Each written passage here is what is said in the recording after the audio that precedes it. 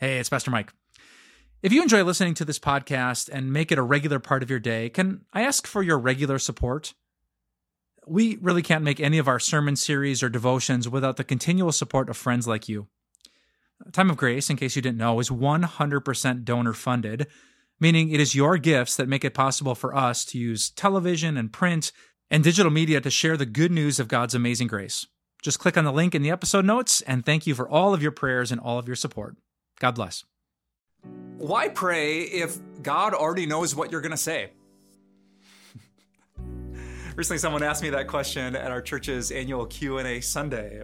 Like, what's the point? If God is God, if God knows all things, why do you need to tell him what you need or what you want or what you're sorry for? He already knows. Why are we wasting our time with an unnecessary conversation? If God knows what you're going to say, then why pray? Well, there's a little bit of logic to that. God is omniscient. That fancy word that means he knows everything. So he knows you, your feelings, your heart, your experiences. Why bother? Well, here's a really simple answer. Because God says. So are there passages in the Bible where God says, pray, call upon me? Yes. Did Jesus teach his disciples to pray? Yes. Did the Apostle Paul tell us to pray continually? For sure. Is there a thing like the Lord's Prayer where Jesus actually gives us an amazing script or outline to follow? For sure. So you have to say, according to the Bible, the answer is pretty obvious. You should pray. Does God know everything? Yes. Should you still pray? Yes. But if you're a person who likes to, debate or get down to the reasons at the bottom of something, you would still ask, well, why? Why would Jesus and Paul and the whole Bible tell us to do it if God already knows it?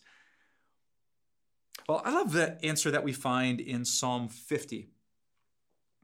In Psalm 50, God is talking about those days when you're in trouble, when you need help. Maybe for you, you really messed something up and you're just troubled by something you can't change.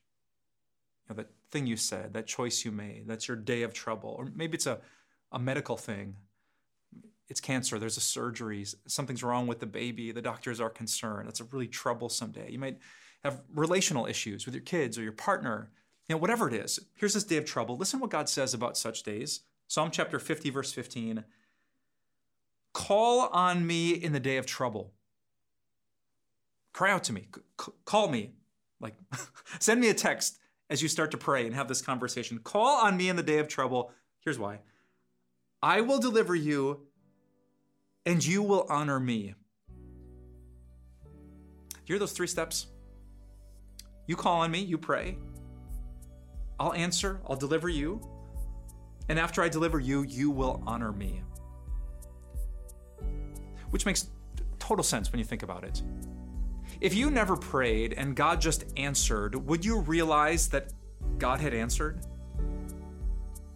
If you never asked for safe travels or food or resolution and you just got it, would you be wise enough to remember that God was the one who had given it? I have a hunch you'd be a lot like me and you'd forget God was part of that process. You think it was just dumb luck or a good day or something just happened. No.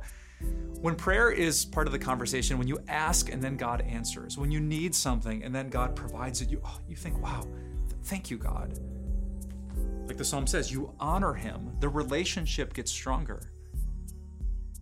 Right? If all the meals in our home just appeared on the table and my kids couldn't see me or they didn't talk to me, would they think, well, mom and dad made this meal for us? Or being part of that conversation, seeing it up close, strengthens the relationship, because the point of your life is not just getting the stuff that you're praying for. The point of your life is a relationship with God. And so if prayer is included, the relationship gets stronger. Call on me in the day of trouble, God says, I will deliver you and you will honor me. That's why you pray, even though God already knows what you're going to say.